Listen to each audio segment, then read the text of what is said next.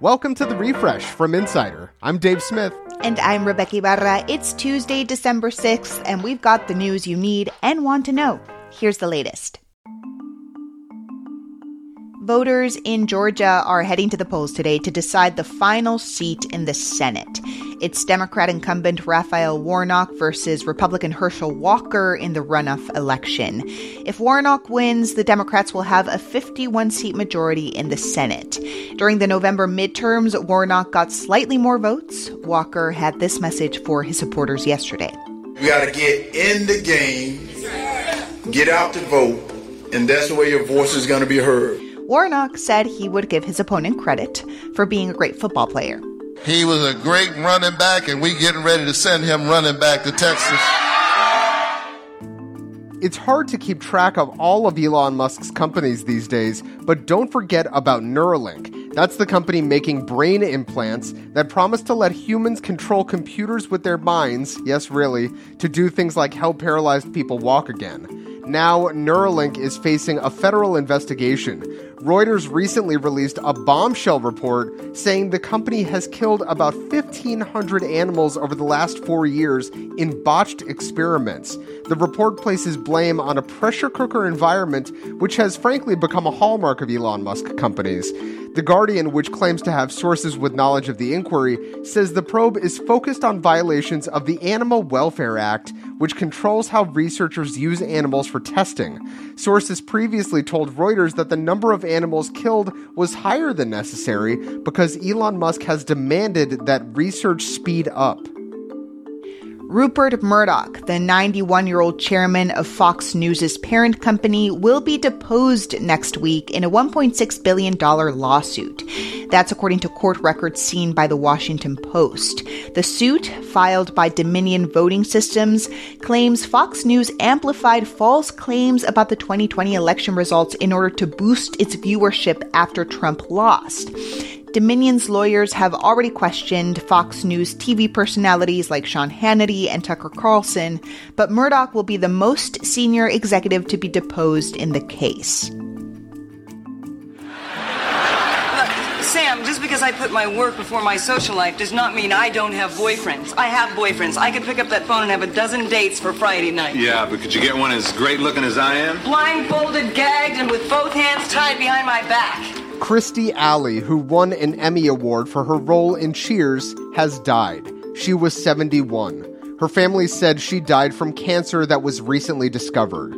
During her long career in the industry, Alley starred in shows like Veronica's Closet and appeared in many popular movies from the late 80s and 90s, including Look Who's Talking, It Takes Two, and Drop Dead Gorgeous. Later in life, Alley shifted to reality TV, starring in her own show, Kirstie Alley's Big Life. And she made headlines on Twitter of all places, slamming the Me Too movement and pushing QAnon's conspiracy theories.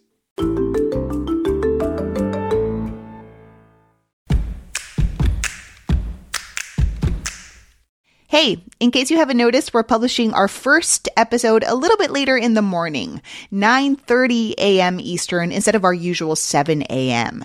As always, we'll be updating throughout the day with any breaking news, and we'll publish our final episode each day by 4:30 p.m. Eastern. So again, we start every day at 9:30 a.m. Eastern, and thanks for listening.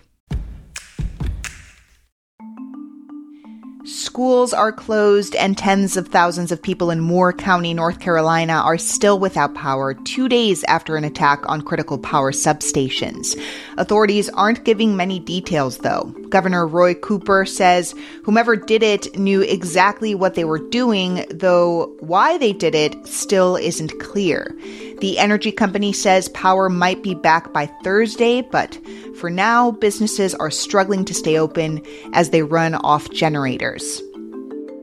2 women are suing Apple over its AirTags, claiming the $30 coin-sized devices make it far too easy for stalkers to terrorize their victims.